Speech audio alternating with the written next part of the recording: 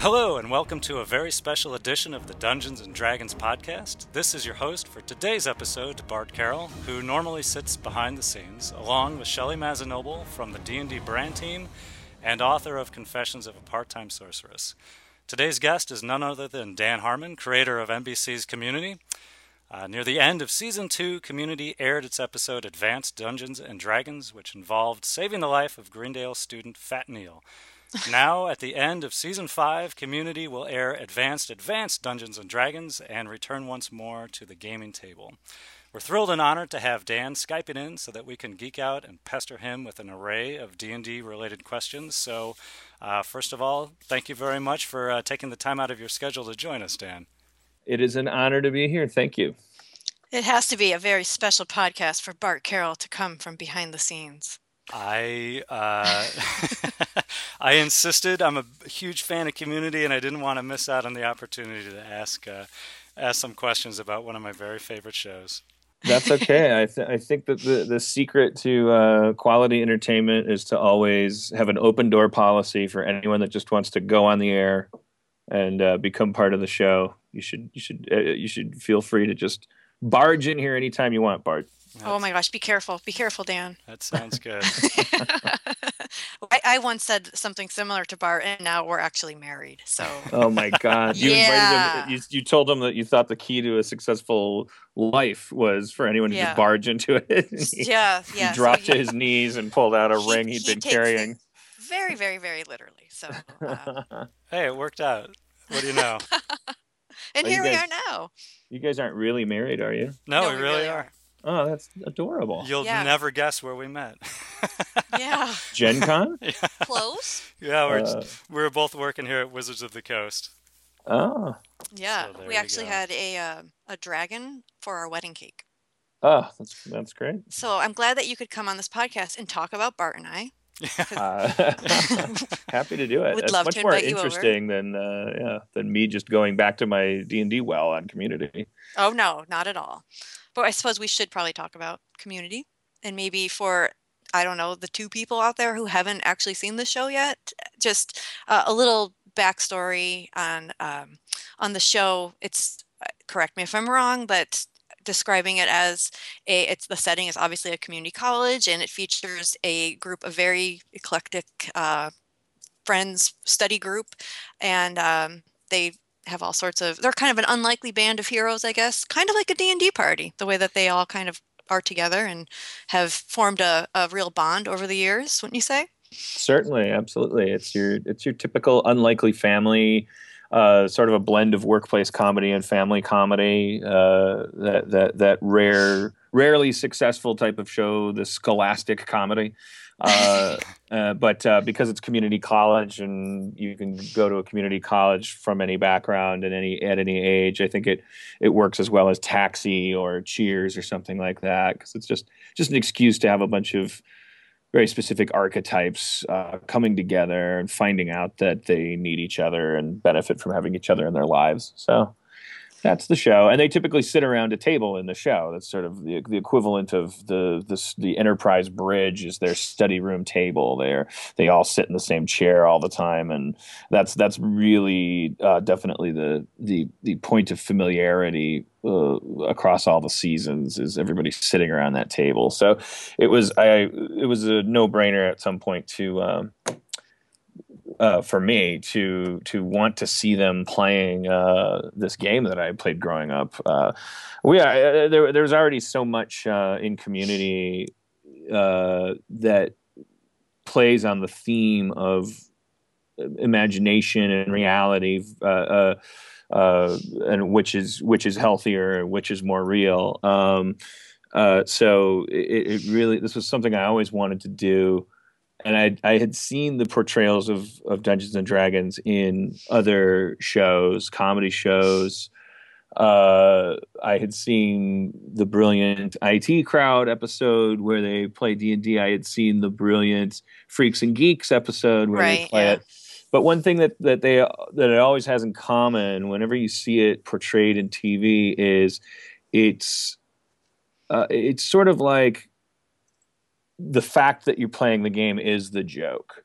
It is the irony that someone has to play it or something like that, and it kind of what I'd never seen before was taking advantage of the fact that, unlike poker or checkers, this is a game that can also be a story in and of itself. And so I wanted to try as hard as possible to tell both stories, the story about playing the game and the story within the game, uh, in synchronization, and spend the entire episode doing both. So, for instance, they're on a campaign that begins at the beginning of the episode and ends at the end of the episode. But the big plot point in the campaign, as well as in the macro story, is that Chevy Chase's character comes in, feels excluded, gets mad, co-ops the game. As we've all played D&D in those sessions where the little brother that wasn't invited insists on playing and sits down at the table and is allowed to play and starts screwing everything up immediately. And that's sort of the role that the Chevy Chase was playing in the story. And the weird thing is that he, through a series of personality, through a combination of his insane personality and a couple lucky die rolls, Pierce, Chevy's character, does end up actually taking over the game and completely diverting it, thereby putting Fat Neil's life in danger. So, anyways, I always wanted to see like D&D played from top to bottom of an episode without any question of whether or not it was worth playing. Right. So that and because I had never seen that, I didn't feel like I was ripping off anybody who had done it before. I felt like I had a new take on it.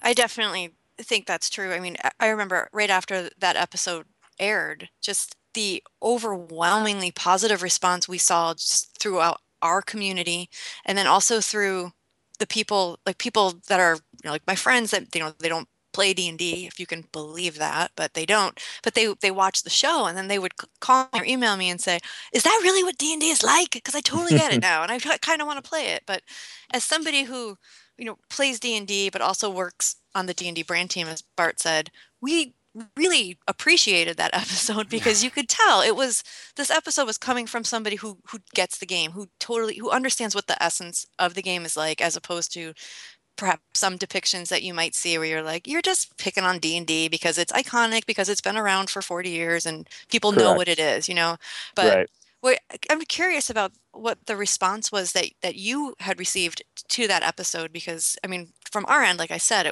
everybody was really, really touched by it.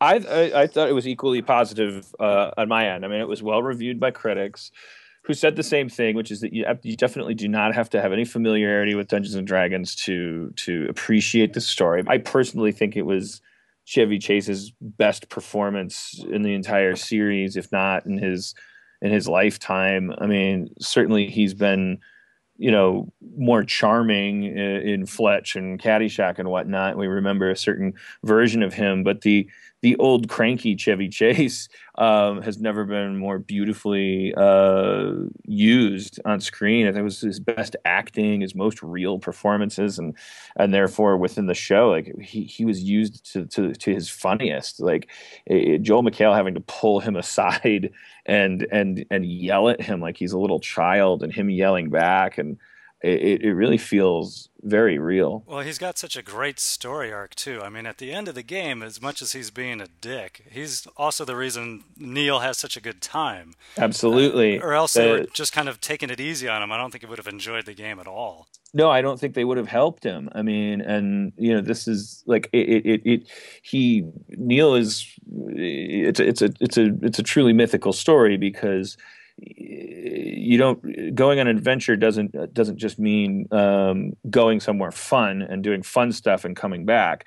It part and parcel of it, and the most important part is the difficulty and the challenges that you face. And we do play fantasy role-playing games because we want, in a safe way, to simulate something that's really healthy for us, which is to go into dark caves, face things that scare the crap out of us. I almost swore.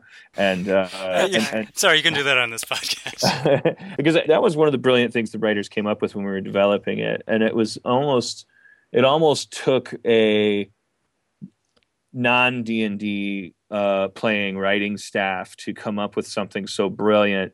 The concept that what Fat Neil really needed, because he's sort of the stereotype of the Dungeons and Dragons player that we so often see playing out in media, which is that, oh, you're using this as an escape. You're using this to be someone else because you don't like who you are.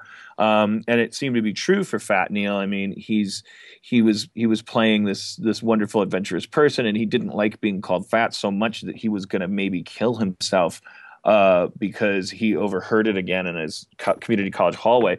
So that's obviously a pretty fragile person, someone who hasn't faced some internal stuff, and he's using Dungeons and Dragons not to face that stuff but to actually run from it. And that's only one thing you can do in a role-playing game. You can also like go deep within yourself and get some stuff out of your system and tangle with it. And that's what Chevy's interference forces him to do, and in fact merges like Chevy, in an effort to punish this kid, uses a polymorph other spell on him and makes him turn into the fat kid he is in real life within the game, because he accurately perceives that would be the worst thing that could happen to his character. And that, if that's true, that's no good. You shouldn't feel that terrible about yourself. But if somebody wants you to feel that bad about yourself, then obviously they're more messed up than you'll ever be. Right. You might as well eat a Big Mac and feel sorry for a person who's so inwardly ugly. Yeah. So I just thought it was D&D or not, it was some real fantastic storytelling. I'm real proud of the job we did. So, out of curiosity, I mean, one of the reasons I love Community is they're not just good stories, but they're told in very novel and original ways. When you pitch an episode like Dungeons and Dragons, or even some of the more dramatically different ones like the Claymation Christmas or the 8-Bit episode, is that a whole nother separate level to the pitch that you have to make? Like, here's our story, and we're going to be telling it this way. Well, when I'm usually ones like the 8-Bit episode, like I'll usually use our schedule as an excuse to sneak up on an animated project. The 8-Bit episode was born out of schedule difficulties, budget difficulties, and I offered up that we could easily make our schedule and our budget if one of the episodes we had to shoot less of the actors for less days and build less sets, which is what that, and then farm out the rest of the story to an animation studio in Los Angeles. And so you wait until they have a need that you can solve by making a cartoon, or for instance with the Ken Burns tribute, which sounds like ratings dynamite. The Pillow Fort Civil War episode in season 3.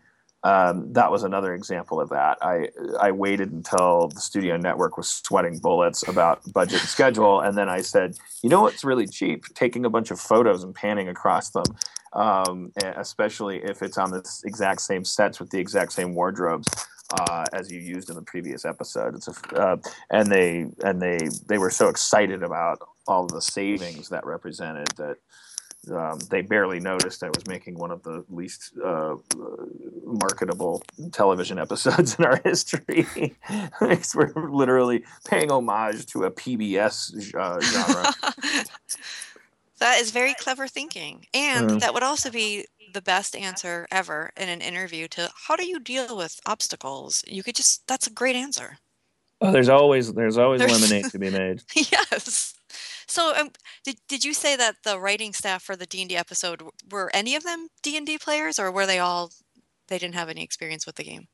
The writing staff, I don't remember anybody that was a real avid D&D player in their youth or at the present. I think, because I remember walking in to the writer's room with a big milk crate full of all my old hardcover first edition AD&D books, and all of my folders with all of my really embarrassing dungeons that I designed when I was 12 years old and 17 years old, and all of my character sheets, and just like the melted wax on the inside cover of the Dungeon Master's Guide because I thought it looked cool.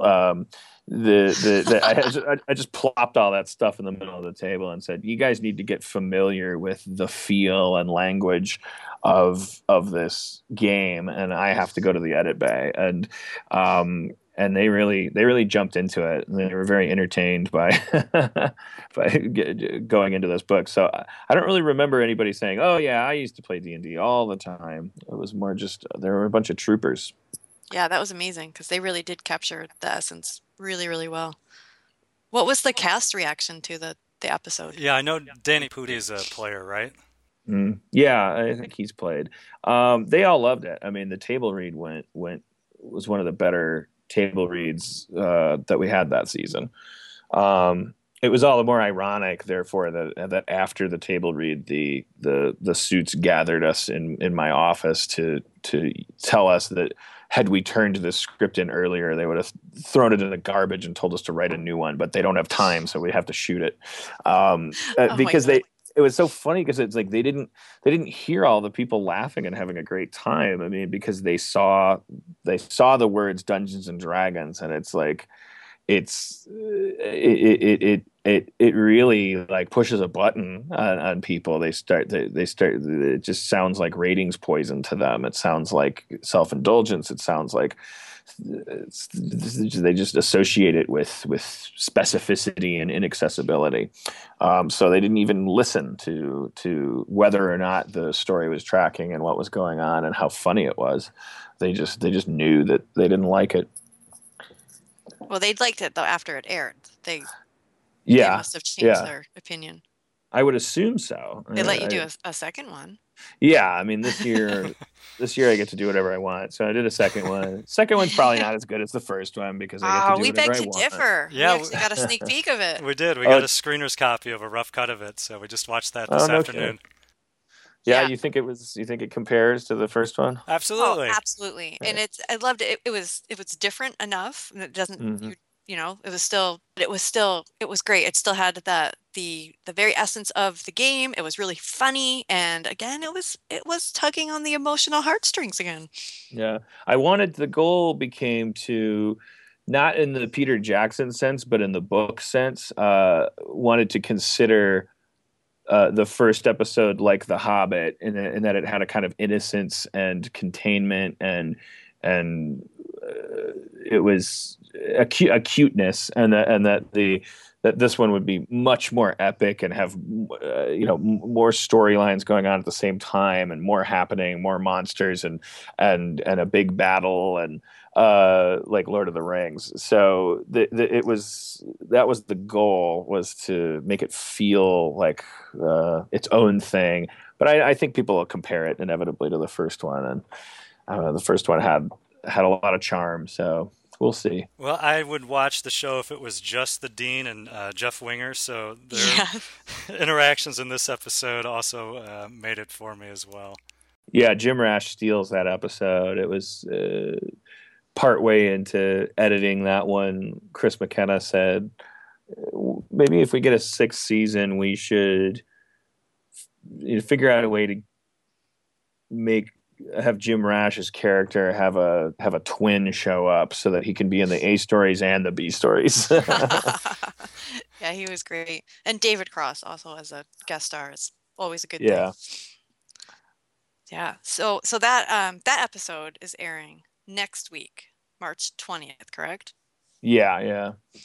All right, everyone set your DVRs for that. So I'm kind of laughing over here because I'm thinking about those NBC execs, and they're shaking their head, no D&D. But I've heard that quite a few people in the industry, in your industry, have a D&D background, and even that a lot of people do credit D&D with helping to hone their storytelling skills, or helping to just for why they're they've been drawn to a creative profession in general. I think Hmm. that it was Dan Milano, whom we've worked with before, who even said that D&D is kind of like a secret handshake in Hollywood, that if you're in a meeting and you make an obscure D&D reference and there's a guy across the table that kind of nods at you, you're like, yeah, you get it. We are Well, now connected. certainly, if that happened, I certainly would nod my head. Yeah, I don't know. Maybe to me, it still seems like it's Lakers talk and sports figures that is the secret handshake, and I'm left out of it. But I do completely believe and understand that people that end up in the creative sector um, have some early shamanic experience with role playing games, because even before you maybe join drama club in high school, or debate, or forensics, or and before you sign up for an improv troupe, or a local play or something in your hometown. I mean, long before any of those things cross paths with you, there's a chance that you stumble into an opportunity to play one of these games. And I think that maybe a certain brain with a certain proclivity for that stuff probably experiences a huge surge of newly opened possibilities, probably new receptors growing on your brain the first time. I know it felt like that to me when I was like 12 years old. And this kid Craig, who was 15, he was a teenager, and he had moved to Milwaukee from California, and he had a skateboard, and he smoked cigarettes, and I think he even smoked pot, and he had a house down the street, and he acted like he was like, a million years old, and he was from this crazy state, and then one day he invited all of us over to go in his carpeted basement and play this thing that I had only ever heard of called Dungeons and Dragons. And it is like it's that moment that an alcoholic has their first beer. It's in that scenario, it's unhealthy, but it your brain just opens up, like you're getting more into it than the other people around you. Everybody can agree that it's fun, but they're having fun because they're being told that they punched someone in the face, or that when they cast a spell there was a tremendous effect, or that they got 12,000 gold pieces, and they get to write that down instead of 11,000. Like, they're having fun in a perfectly valid but relatively conventional sense. And I remember just my brain exploding, and actually feeling like the things that were happening in the game were more important and more vivid um, than anything that was happening in my real life. And I was always the one that wished we could play longer, and I was the one who, after everyone got bored doing it, I started buying Craig's Dungeons and Dragons books off of him, because he needed pot money, and I would just mow lawns and use the money to buy his books, and I had nobody to play with, but I would just sit at my kitchen table in the dark and go through these books. And it was because that was the first medium that suggested to me how absolutely intricate and immersive fiction could be. How you could have two lives, how two things could be true at the same time. You can be sitting at a table with your friends, and you can also at the same time be in the midst of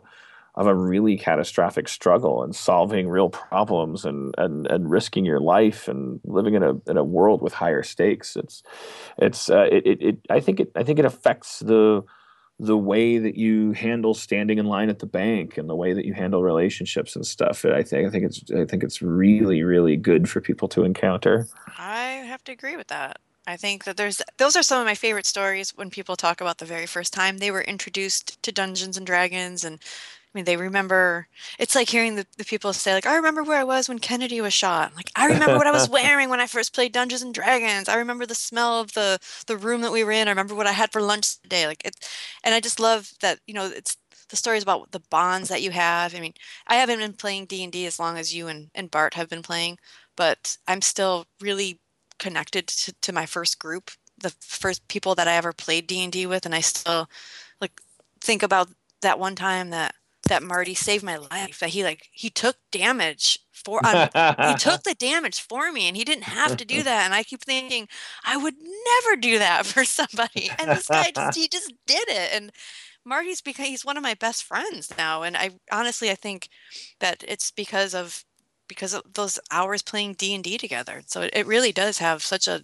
lasting impact on people's lives. Yeah, I'd have to agree. I mean, for me, I started much younger as a young kid, and I was an army brat. And so when your friends are kind of moving in and out every 3 years, and you're picking up and moving to a whole city, you had D&D sometimes as a good connective tissue with a whole new group of people.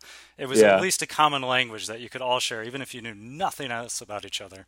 Right. Yeah. Yeah. That's one of the most interesting facets of it, aside from the microcosmic enjoyment you get in one session, the things that are happening to you while you're playing the game, but the net effect of incorporating it into your life in your adolescence is that you actually get to experience what maybe other, let's say, quote unquote normal people, just to play into a Those stereotype and boring normal people. call normal, say that there's normal people and then there's D&D people.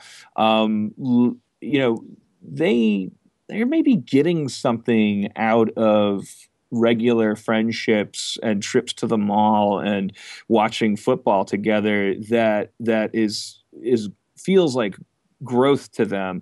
And it may not be enough for a different kind of mind. And I think that just the concept of having intimate, high stakes friendships with these themes of loyalty and shared adventure, so that when the experience of seeing a friend, meeting a friend, and saying, yeah, it's like that time that we did that we were out on that ocean together for 3 months, and that shark monster kept attacking us, and the only way we could beat it was by you slowly cutting pieces of your butt off and casting heal on yourself and feeding it to me. It just like these shared memories of like epic, disastrous, dire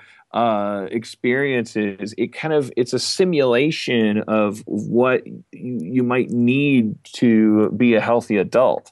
And I think that's why it's important too. Just like the idea of having a backlog of experience, even if it's fake experience. Right. It's still experience. I still have fought an ogre and won.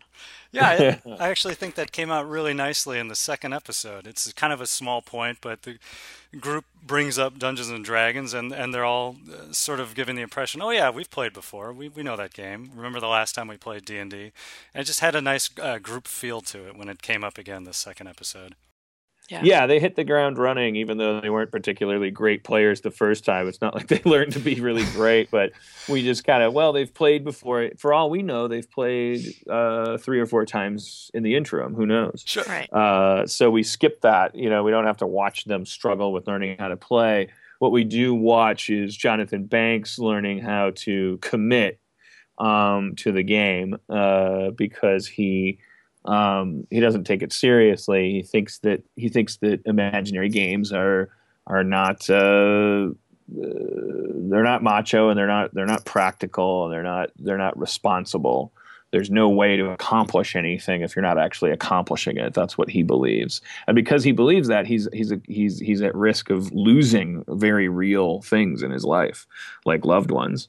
So we get to watch him stumble into the realization that that, hey, if you take stuff this seriously in real life, you might actually need a game like this to get some of your stuff out.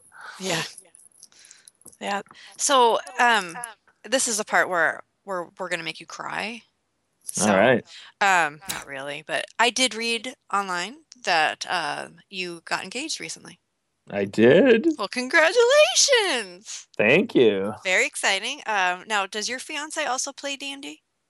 She does. She got introduced to it through me, and she never played it before. I don't know if we can say she still has, because it's really hard after the age of 30 to, first of all, coordinate schedules with your peers so that you can actually sit down and play for the right amount of time, which I feel is no less than 4 hours, which will never happen after 30.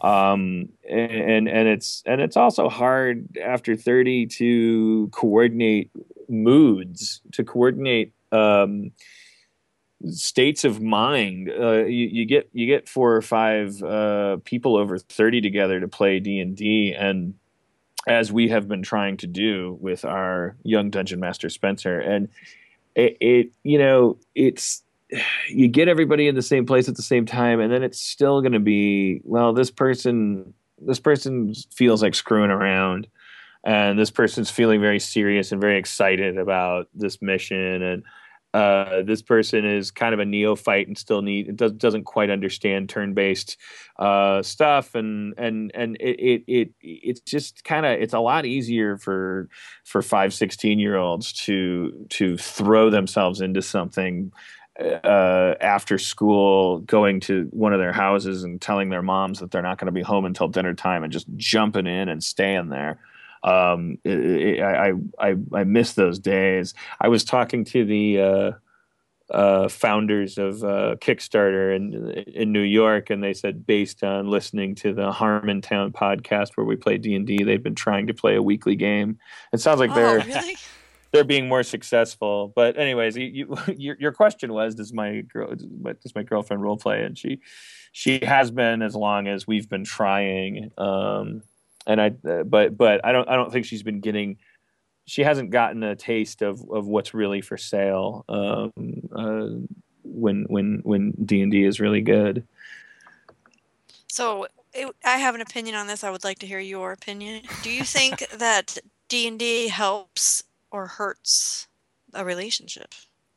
I can't Or see how both? it could do anything but help, because Really? I think one of the I think one of the biggest threats to a relationship is stagnation, and one of the biggest causes of stagnation is that while you're constantly encountering strangers in the universe, and opportunities to do things you've never done before, your partner, the person you love the most, ironically becomes symbolic of the thing that's always there, and that you can take for granted, and that it's what do we do when we want to spice up our lives? You were encouraged by couples therapists and things to play games in the bedroom and communicate more. Role-playing games, no less, from what I understand. And I don't think it has to be, sexual in nature in order for the concept of changing identities to be helpful. I think that spending time with your intimate other, watching them be someone else, and being someone else yourself, I think that's the equivalent of, a turtle that's been baking on a rock getting to dip back into the water and before coming back out. It's a journey. It refreshes the unconscious mind and brings magic back to your relationship.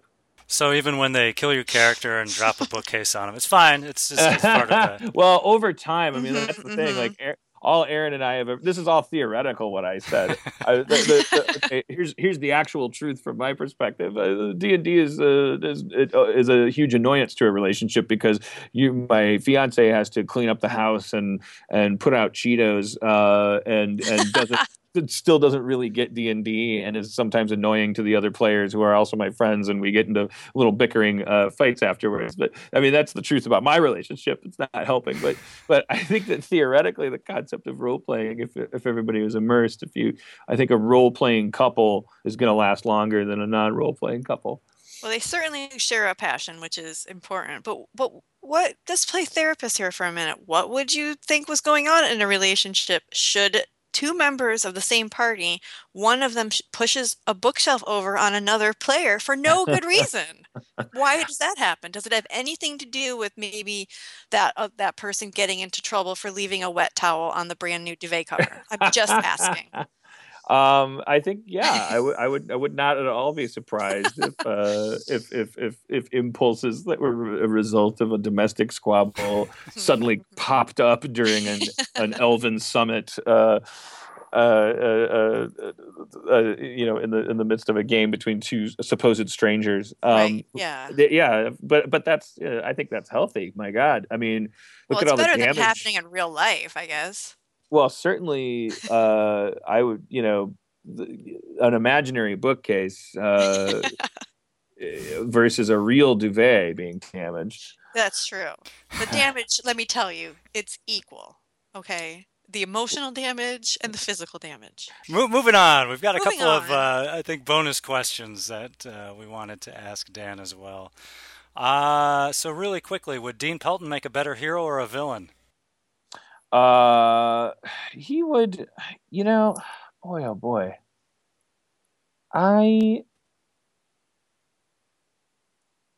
That seems like a lightning round question that I'm supposed to answer really fast, but that's a really good question. I mean, we couldn't answer it either, actually. We went back and forth on this.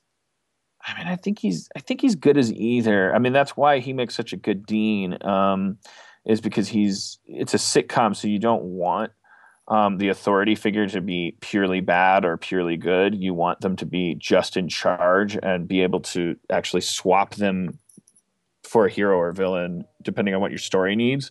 So really good sitcoms have like these, like Louis De Palma in Taxi, or Gordon Jump's character who ran WKRP, the radio station. Like you stumble into these kind of weirdly ineffectual but super ambitious authority figures, and that's why I was so proud of the Dean character. So I mean, watching him try to be a hero in this second D&D episode is certainly entertaining. I mean, he becomes absolutely immersed and just has so much affection for Jeff, who is now his father.